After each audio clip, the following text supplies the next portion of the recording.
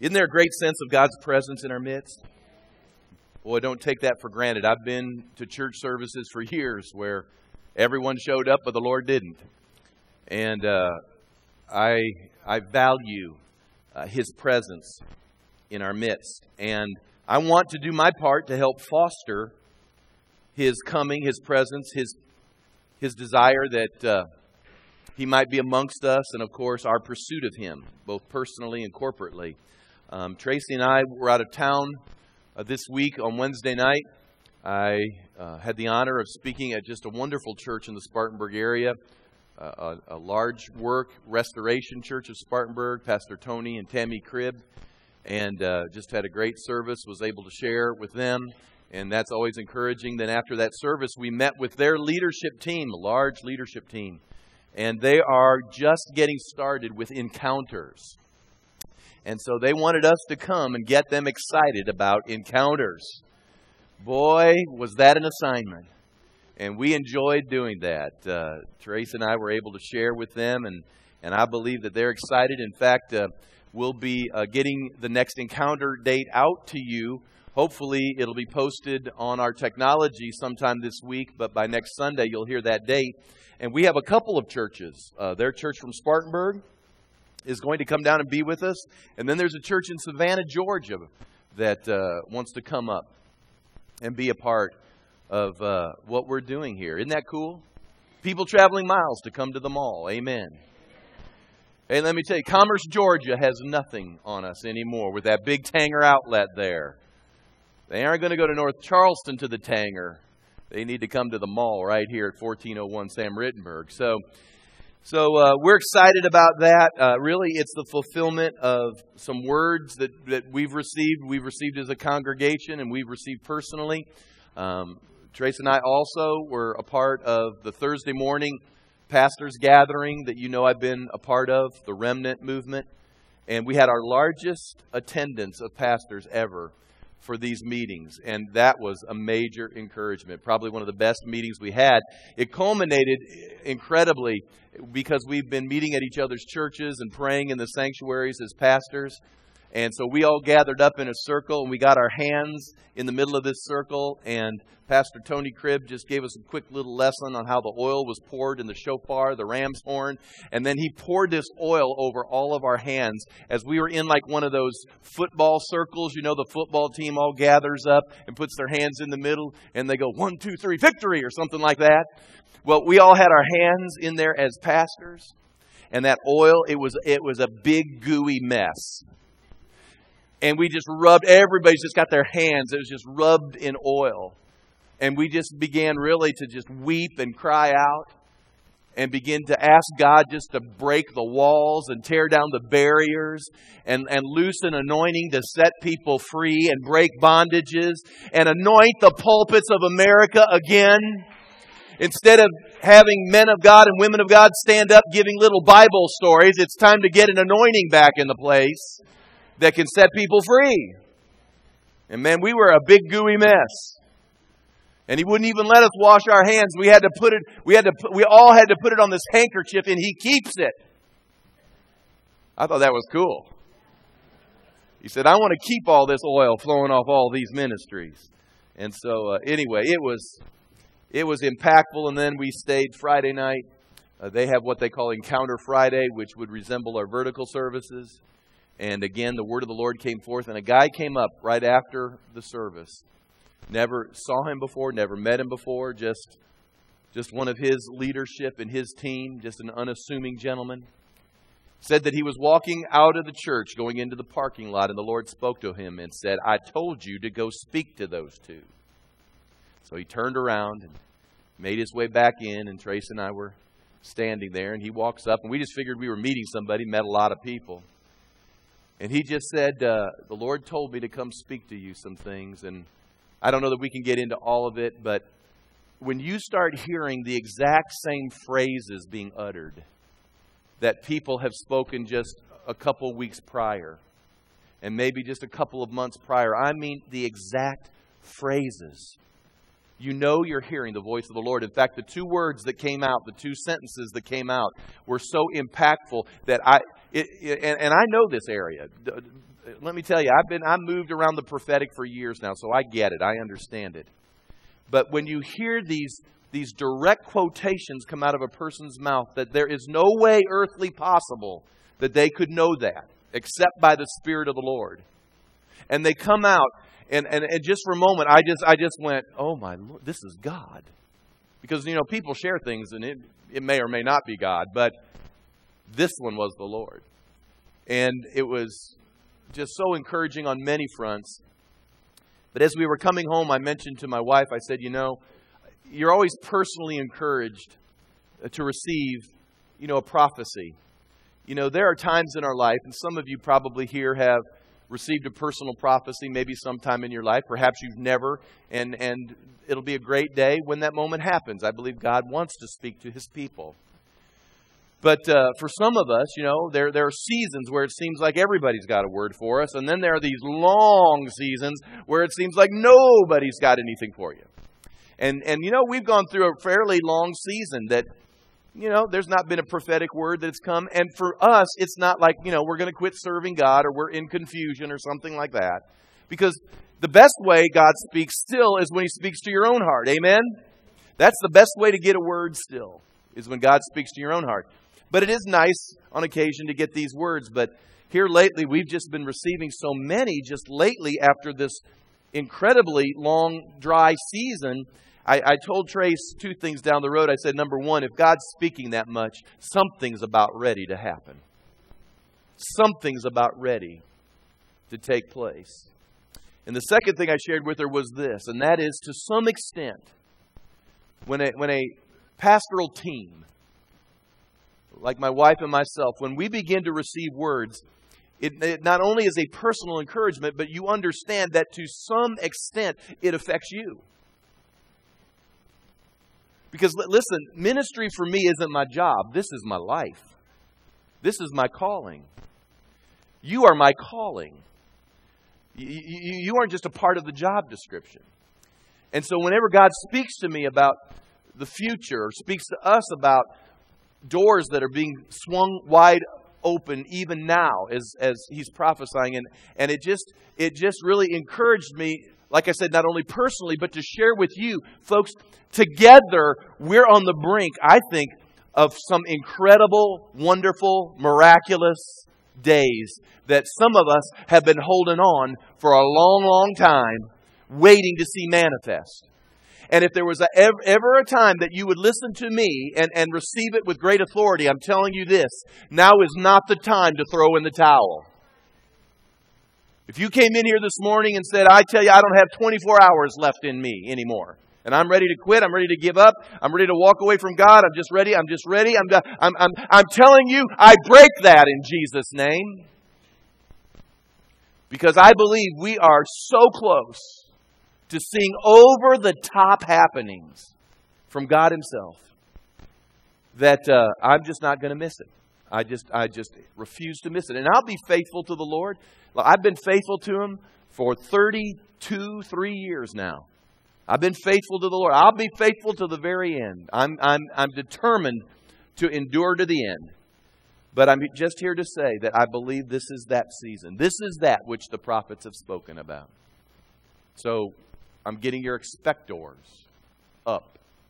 All right? This is the season. Amen. Well, that's my report. Now let me preach to you. Hey, turn to Ephesians chapter 2, verse 19. We're only going to take a couple of minutes here, I promise. Ephesians 2:19. I've entitled this, The Place Where God Dwells. Ephesians 2, beginning with verse 19. I just want to continue to foster the presence of God here in our midst. This is what Paul writes to the church there. He says, Now, therefore, you are no longer strangers and foreigners, but fellow citizens with the saints and the members of the household of God, having been built on the foundation of the apostles and prophets, Jesus Christ Himself being the chief cornerstone. Now, this is where it gets interesting. In whom the whole building being fitted together. Everyone say together. Now, it didn't say by yourself, did it? It said together, in whom the whole building being fitted together grows into a holy temple in the Lord. I'm going to finish reading here in just a moment. But just as we individually can be the temple of the Holy Spirit, I know Paul mentioned that our bodies are the temple of the Holy Spirit. He says here that the Lord together wants to grow something into a holy temple together. Now, I know I'm belaboring the point, but I'm wanting that to be revelation to you. Together. Verse 22. In whom you also are being built, there he says it again, what? Together for a dwelling place of God in the Spirit. Now, I'll tell you why that just leapt out to me. It's because when we receive Jesus as Lord and Savior, He comes and He abides in us, right? We've opened up our hearts. We've received Him by His Spirit into our heart and into our lives. And so His presence abides in us as a believer. But Paul says here that there is something yet to be built. Not only will God do that for you as an individual, but He says there's something that He wants to build in us together. He says, I can build something in you together, corporately, that will facilitate or that will open something up that will allow, and I'm speaking in the first person as if I'm the voice of the Lord, that will allow me, saith the Lord, to come and to habitate in your presence as a people. Now, God has always had dwelling places. There has always been habitations. There are places we can read in the Scripture that He has dwelt in an unusual and in an important way. Some of you may know these stories, some of you may not. But God came to Bethel and He dwelled at Bethel. And then He came to Peniel. And there where Jacob wrestled with the Lord, God set up a dwelling place, a place where He literally showed up and He manifested Himself. The Scripture tells us that God would dwell on Mount Sinai, the place that Moses would ultimately go to receive the commandments of the Lord. He dwelt there. Obed-Edom was a place that the Philistines had taken the ark, and the ark represented the presence of God, and there the presence of God resided. And David went after, as you'll recall, the Philistine encampment and brought the ark back into Jerusalem and set the ark up in his backyard. And the Bible tells us that there in the backyard of David's house, God would come and He would dwell. And so you can easily see in the Old Testament these places that God would literally set up shop and He would dwell in those places. So it transfers into the New Testament as well. We find those moments that God dwells and habitates in an unusual place. The upper room, amen. Jerusalem ended up being a hotbed for the presence of God. Antioch, years later, God's Spirit moved and habitated there in Antioch. And I could give you the names of all these different places, but the key to all of this is that God's not so much interested in geography as much as He's interested in people. And when He finds a people who fulfill the design that He requires for His habitation, there He will come. There He will come. Now, I know what people say because they'll come to church and they'll hear me talking about this, and they'll say, well, what does this have to do with me having a better marriage? Or how does this help me raise the kids? Or how does this help me pay the bills? Or how does this help me? Because we are in an era, folks, in church life where we say to ourselves, how is this relevant? Folks, you get God on the scene and every need is met like that. See, our problem in America isn't a smarter politician. It's getting God back in the center of our lives. His presence fixes a lot. And if you can get a hold of that, you won't need the 10 easy steps to being a multimillionaire.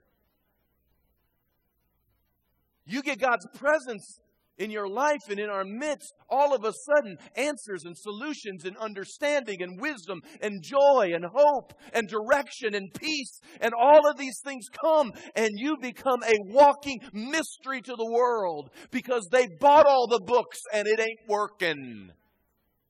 And you carry the presence of God. And you prevail. That's what I call relevant. We preach relevancy here.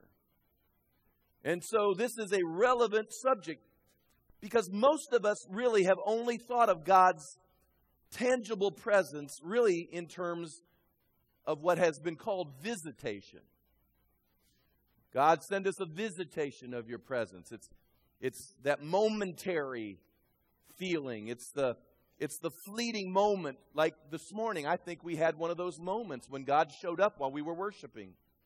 I don't know about you, I've sensed God's presence here. If you didn't sense God's presence here, maybe the wood's wet and you need to get dried up a little bit. And because there was a fire that was beginning to brew as we worship God together here. And then what happens, we oftentimes needfully move on to what is needed to do next. And then we're back to what we would consider natural and normal. I'm not saying there's anything evil or wrong with that, but I am saying that for most of us, we've sort of based our lives on these fleeting, sporadic, periodic happenings where we experience for just a moment God's presence, and we'll walk out and we'll say, wasn't that a good worship service? Or wasn't that a good day? Or wasn't that a good moment? Or maybe you'll have a personal prayer time and God will show up in a special way. And you'll get up and go, wasn't that good? Man, I met with the Lord and it was just a good time. And again, there's nothing wrong with these moments. They're called visitations. Visitations are good. But what's happened is we've satisfied ourselves on visitations when God says He's looking for a habitation.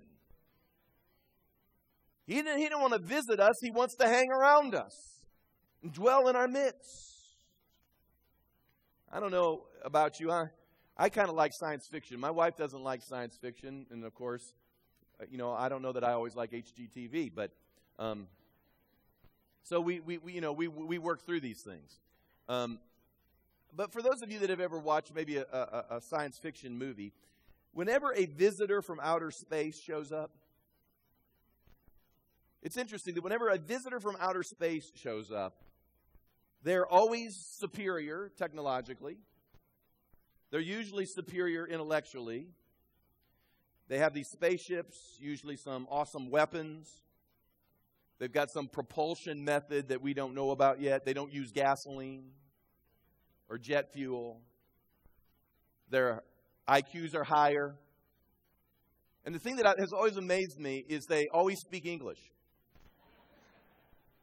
I don't know if you've ever noticed that or not. That aliens from other planets always speak English. Now, I think at times, sometimes we view God like we view these aliens. Certainly, he's superior. He's more intellectually smarter. I don't even know if that's a proper grammar there. Probably wasn't. And he's like that. And so we've sort of developed this skewed way of thinking that we've got to be like hyper smart to get in God's presence, or we've got to be able to finagle something in some way for God to come and be with us. Maybe if we clamored a little bit more, He'd be amused and He'd come down and be with us. But that's not God, and that is not what pursuing Him is all about. Psalm 43:3, I threw it on the screen. This is what David would pray. He would say, bring me to your dwelling places. Bring me to your dwelling places. David wanted to be led to those places that God dwells and where His Spirit was abiding. And God intended for you and I to live in His presence. Do you understand that we are about the only species on earth whose entire population is content to live outside of where we were designed to live? You know, fish were designed to live in water, and if you try to put them on dry land, they die, right? I mean, species have certain environments that they thrive in. Our environment, yours and my environment as human beings, was to reside in the presence of God. We flourish in the presence of God. We prosper in the presence of God. Everything we need is met in the presence of God. That's where you and I were designed to be. But is it not interesting that as a human being and as a population, we want to be anywhere and everywhere except in the environment we were designed to be in? We settle for the natural world. We settle for simply the interaction and the habitat of fallen humanity. And what happens is, for most of us, we're like fish out of water. Or if we are in the water, it's an aquarium. Paul said you're no longer a foreigner or a stranger, but you were built to live in His presence. And I've reached the place, and I want you to reach that place with me, that we will no longer settle for anything less than His presence. We will no longer settle for a cheap substitute except Him. Now, what environment does God desire? This is the question. What environment does He want to dwell in? And this is the part I wanted to get to, and I'm going to go through this really rapidly, and I promise you, we'll cut you loose. But most of us think that God moves when we're sincere. That when God sees our sincerity, that somehow He's obligated to move our direction because He sees sincerity at work. Now, this is not a trick question. I'm going to raise my hand on this question. I anticipate a 100% response to this question. And so because I know oftentimes I'll ask rhetorical questions and everybody's going, I don't know whether I want to raise my hand on this one. How many believe themselves, listen, how many believe themselves to be sincere? Now, you know why I knew that was going to be 100%? Because if I were to ask that the opposite way, how many of you here believe yourselves to be insincere? Me? Like, did you really think someone was going to do that? No, of course not. All of us think we're sincere. But can I ask you this? If sincerity moved God, we'd have no problems connecting with Him. You see, sincerity does not move God. Can I just share this with you? I'll use myself as an example. I lived 18, almost 19 years of my life in the world. I lived it all out for the enemy. I lived for the devil. I practiced his ways and I practiced the ways of the world. But can I just share this with you? And I mean this sincerely. I mean this. I was the most sincere heathen you'd ever met. What do you mean by that? Well, I mean, I lied, cheated. I did what human beings do. But I was sincere. See, I sincerely lied. Sincerely cheated. Sincerely did all the things that God says you ought not do. Now listen to me. If sincerity moved God, we'd all be in great shape. But the problem is that we think sincerity is what moves the heart of God, which is what is going to surprise people on the judgment day, is because they're going to stand before God and say, but God, I was sincere. And God's going to look at you and say, sincerity wasn't the issue. Obedience is the issue. You can be sincerely wrong. And that's why we've got to begin to move out of our sincerity and understand what moves God. And that's when He sees obedience. When He sees us in repentance. When He sees us seeking forgiveness. When He sees us in humility. When He sees us in meekness. When He sees us in compassion. When we move obediently, then God says, I'll move that direction. It's not just because we're sincere. We're a sincere congregation. I believe that. We just proved it, didn't we? All raised our hands. But that sincerity doesn't mean that God is obligated to come and dwell amongst us. Then, Pastor, where does He dwell? Well, the Old Testament saints, interestingly enough, knew some things about soliciting the presence of God. And there are some principles here that find their way into the New Testament as well. But I want to read it out of the Old Testament to you because it's such a powerful picture. And quickly go back, if you have your Bibles, I believe they'll post it on the screen overhead. But in 2 Chronicles chapter 5, I want to read you this picture. And bear with me. Just listen to the picture. But God shows up at a temple dedication in a powerful way. Now you need to understand, as we're reading these passages here in 2 Chronicles chapter 5, it had been 400 years since God had showed up. Now that's not to say people weren't serving God, or they weren't loving God, or they weren't doing what He had asked of them to do with regards to religious life. They were doing all the things they were supposed to do, kind of like you and me. It's not to say we aren't coming to church and we aren't singing the songs and we don't come to the communion table and we don't do the program of church. We certainly do that. But you see, the key isn't showing up to do what we're supposed to do. The key is God there? Because if God's not there, it can become pretty futile.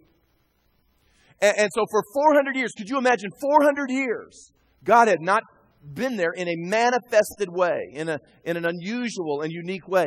And here in 2 Chronicles chapter 5, verse 11, I'm just reading a part of the temple dedication service, but it's an amazing part. It says, "And it came to pass, when the priests came out of the most holy place, for all the priests who were present had sanctified themselves without keeping to their divisions, and the Levites who were singers, and all those of Asaph, Heman, and Jeduthun, with their sons and their brethren," those are all the assigned worship leaders, "stood at the east end of the altar, clothed in white linen, having cymbals." This is cool.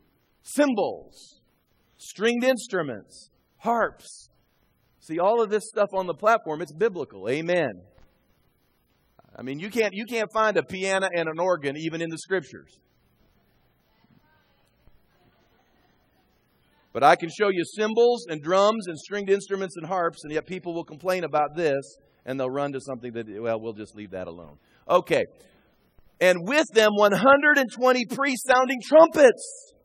Indeed," it says, "it came to pass when the trumpeters and singers were as one, to make one sound to be heard in praising and thanking the Lord. And when they lifted up their voice with the trumpets and cymbals and instruments of music, and praised the Lord, saying, For He is good, His mercy endures forever, that the house of the Lord was filled with a cloud, so that the priest could not continue ministering because of the cloud, for the glory of the Lord filled the house of God. Then Solomon spoke," chapter 6, verse 1.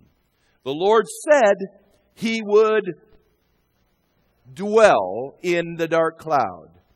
I have surely built you," meaning the Lord, "an exalted house and a place for you to dwell in forever."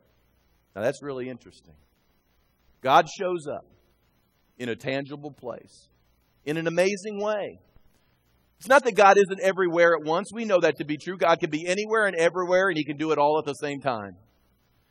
But there are these moments we read in the Bible when He comes in a focused and unusual and special way. And when He shows up, incredible things begin to happen. And the question is, what led to this? What can we do? What can you and I do to begin to solicit and woo His presence back into our lives? And listen, more importantly, according to Ephesians 2, back into the corporate body, back into the church. What exactly was there? 3 things. Write it down quick. I'm going to go through it fast. Number 1, there was a willingness on the people's part to pay certain prices. You say, well, Pastor, what do you mean by that? Well, if I could read to you the chapters preceding chapter 5, you will find that there was great attention given to detail. The time it was to take place, the investment that the people put forth in order to get to this moment. There were things that they began to do with regards to the construction, with regards to the sacrificial system. There were things they had to do with regards to acts of obedience. And all of these things that took place, and all of these things that happened prior to this moment when God came, was a display of their internal state of hunger and their thirst for God's presence in their life. They did all of these incredible over-the-top things in order to communicate to God, we're serious about having you come and be with us. We want you to dwell in our midst. When I was dating Tracy so many years ago now, and I mean, it's been a lot of years, hasn't it, baby? Almost 30 years ago when we started dating. I was just the normal, everyday young man, and I was smitten with my soon-to-be, would-to-be wife, and everything in me wanted to be in her presence. I know, wives, somewhere along the way, us husbands lose our minds. And the same guy that dated you is not the same guy that married you. Forgive us. But for just a moment, let's all take that sentimental journey back to when we were dating, and I wanted so badly to be in her presence. And the first summer of our dating relationship, she was in a singing group, and they were assigned all summer long to go places and to sing different places all over the Midwest. And she was not, if she did come back, she'd only be in very quickly before she'd have to go out again. And so for literally those 3 months, which seemed at the time to be an eternity, she would be traveling in all different places. Now, I want you to hear me when I say this. This was pre-cell phone days. This was PC, pre-cell phone. Ain't no texting. Ain't no calling, talking for hours because you got the right plan on your cell phone. I mean, this is what we had to do back then. I had to figure out, she gave me her schedule, and I had to figure out using the U.S. Postal Service to write a letter. I had to get it in the mail, and I had to pre-plan her stops with these letters. So if it took, let's say, if she was up somewhere in, Minnesota. She's up in Minnesota, and I knew it was going to take, let's just say, because it's the U.S. mail, 4 days to get up there or something or whatever. I had to make sure that whatever I was writing would be relevant to her 4 days in the future. I had to make sure it was all wrapped up, put a stamp on, get it in there, and I had to send it to the church with a big writing on the outside that said, "Please hold for Tracy Maccabee, one of the singers in the Continentals." And I'd put it in the mailbox and send it there. And sometimes it would hit just perfect. Sometimes it would be there a day or two early. But there was details in this relationship. And you know what happened? I reached the day where I said, you know what? I don't want her traveling all over. I want to be in her presence all the time. So what did you do? I proposed. Because I wanted to be with her all the time. And so in that proposal, what happens is you make certain commitments. Isn't that true? We make certain commitments in that proposal. And then she said, with a smile on her face, she said yes. And that thrilled my heart. And then she said the smartest thing a woman can ever say: "Show me the ring."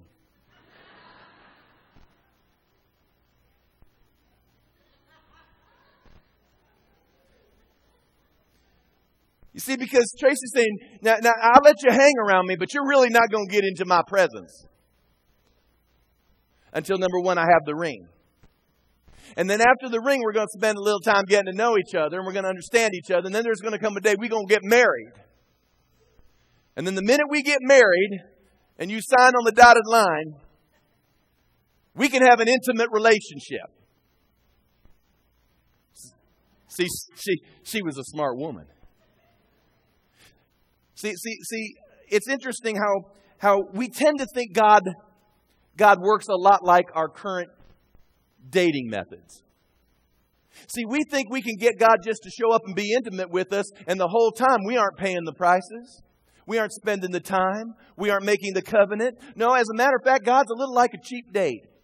We can get Him to show up, and He'll just do anything and everything He wants for us, and the whole time we just going to do what we want to do. It's almost as if God is like a backseat rendezvous. As long as He keeps meeting your needs, well, you'll keep hanging around Him. Well, isn't God blessed? You see, in order to get God to be with us in powerful and intimate ways, there's going to be a price, folks, we pay. What are some of those prices? Intercession and prayer and waiting on Him and taking the time, hearing His Word, reading His Word, being faithful. You aren't going to be able to do this express stuff with God.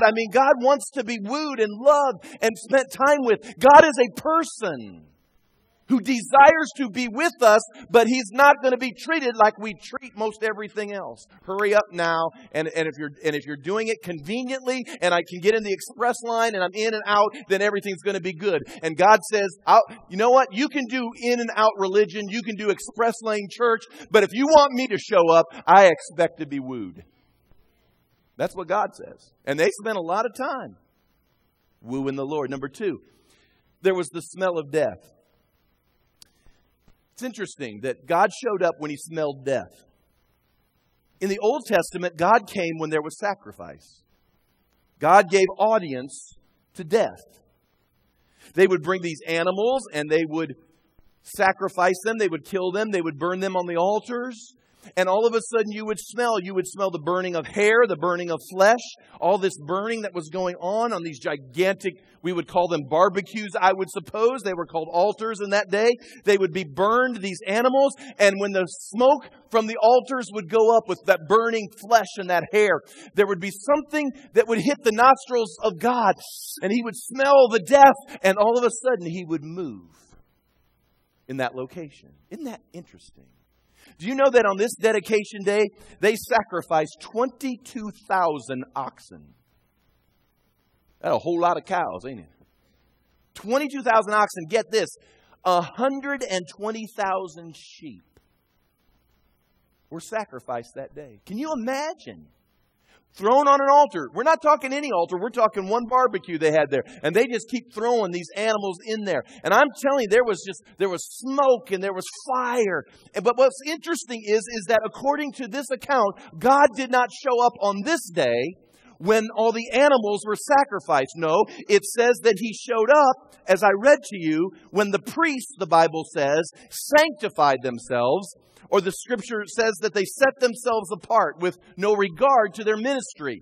And what that means is that the priests themselves came and all of a sudden they laid down their vocations and they laid down their jobs and they laid down their future. They laid down their position in front of the people. They laid down everything that defined them as them. And literally that day, they died to themselves. Are you following me? And all of a sudden you have all these animals who on other occasions when God would smell the death, He'd move to it. But on this day, He didn't move when all these animals were sacrificed. But when the priests died to themselves, God said, I can move to that. Isn't that interesting? See, in Romans 12, verses 1 and 2, post it, guys. This is what Paul said. I beseech you, therefore, brethren, by the mercies of God, that you present your bodies a living sacrifice, holy, acceptable to God, which is your reasonable service. Keep going. And don't be conformed to this world, but be transformed by the renewing of your minds, that you may prove what is that good and acceptable and perfect will of God. Listen to me. God wants to come, but you know what draws Him today? God isn't drawn by our technology. God isn't even drawn by this message. God isn't drawn by our contemporary music. God isn't drawn by all the neat colors we're flashing. God is drawn when He smells death. When He sees a people who are willing to kneel and say, oh God, it's not about me anymore. It's not about my agenda. It's not about me and mine. It's about you. I sanctify myself. I set aside all of me in order that I might receive all of you. And at that moment, that's why God no longer moves to the blood of bulls and goats, but He moves when people present themselves as living sacrifices. Guys, put it on the screen. Death means brokenness. It means yieldedness, humility, meekness, and lowliness. These are the attributes of our era. That as we walk in and as we present to the Lord, He will respond. That's when we die to ourselves. When we say, Lord, I'm not talking about devastation. I'm just talking, Lord, I yield to your plans. I yield to everything about you. Put up Galatians 2:20, guys. Galatians 2:20 says, I've been crucified with Christ. So it's no longer I who live, but Christ who lives in me. And the life which I now live in the flesh, I live by faith in the Son of God who loved me and gave Himself for me. Every time God shows up, He doesn't show up to arrogance. He doesn't show up to haughtiness.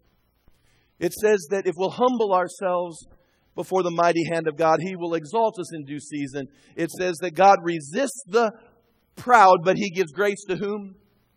And He'll respond to the humble every time. Why do we avoid that? We can talk about it, but why do we avoid it? It's because we don't like the smell of our own flesh dying. It's amazing. The church truly is a no smoking section.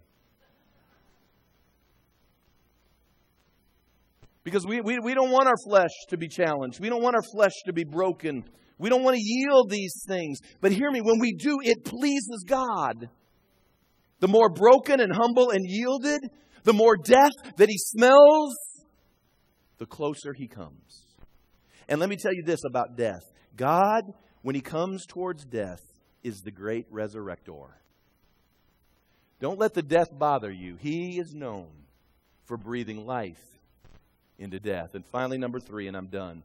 There was a release of worship. The truth is, you can't preach the presence of God into the church. Good preaching's helpful. You may like what you hear from me. I'm flattered that you would come to listen to what I would have to say. But I'll tell you straight up, me preaching doesn't bring God on the scene. It's helpful. It may help you understand some things, but it doesn't move God. He's looking for passionate, worshiping people. John 4:23 says, the hour is coming and now is when the true worshipers, which apparently, I always like that phrase because it indicates there can be false worshipers, but we'll let that one go too. When the true worshipers will worship the Father in spirit and truth, for the Father is seeking such to worship Him. Do you know that God right now is on this search? He's searching for those that will worship Him in spirit and in truth. Think about it. Think about the simplicity of a child even. When a young child comes up, and some of you have young children, and they lift their hands up to you, and they say, pick me up. Pick me up. I mean, is there one of us that just sit there and go, quit it? Stop it. It's embarrassing. People will think you're excessive. They'll think you're overboard, over-emotional. Pick me up. Pick me up. And what do? As moms and dads, we reach down and we pick them up. Listen, when we raise our hands to the Lord and we worship Him in this place, and we're doing such a good job at it, I appreciate that. There's such a great spirit. It's happening. I'm just really exhorting. But when we as a congregation lift our hands to the Lord, it's the same thing. We're just saying, Lord, pick me up. I've brought myself low. I've yielded myself to you. I understand I'm nothing in your sight, but Lord, pick me up. You are the lifter of my head. And when we begin to do that, God zeroes in on it. And He goes, I can dwell there. I can dwell there. Last story, and it's over. Years ago, I lived in Kansas City. And Kansas City is known for its barbecue. And there's a great barbecue restaurant that was just down the road from where I lived. And years prior, it had been actually a church. And they had renovated this old church into a barbecue sort of, bar scene type restaurant. You could go in for various reasons, and they had great barbecue to be had in that location. But you'd go in, it was really interesting because you would see all the defining features of a church. You'd see the stained glass windows, you'd see the sort of the architectural design. You could easily recognize it was once a chapel. And but you'd go in there and you would eat barbecue. It was just a church that obviously had gone defunct and now it had been sold over to be used as a restaurant. The interesting thing about this particular restaurant is that they smoked their barbecue and of course the whole place smelled like a barbecue restaurant. And it was kind of good and bad, because if you had anywhere to go after you ate at the restaurant, it was hard to go there because just sitting in the restaurant, you smelled like a pit barbecue. And so if you were all dressed up going somewhere, when you walked out, you would smell like barbecue because you sat in that ancient church that was now a restaurant. And they just filled it up with that barbecue smoke. It was literally on your clothes. You came out smelling like barbecue.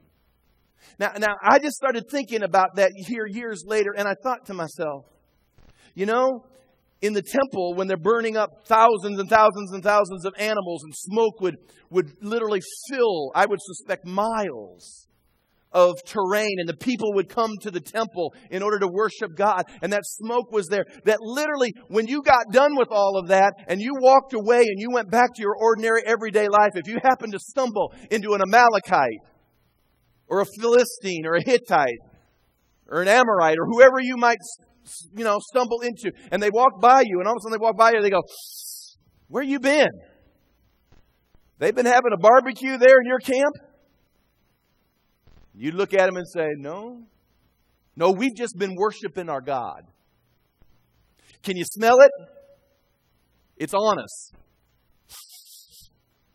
Yeah, I can smell it. You must have had one more worship service because I'm telling you. You smell like Kingsford charcoal right now. I mean, you... I just got this vision of people coming out of the house of God. And there would be something that is so retained on us because we've worshiped God and He has come and has been in our midst. It is literally, in an allegorical way, literally smoked our clothes.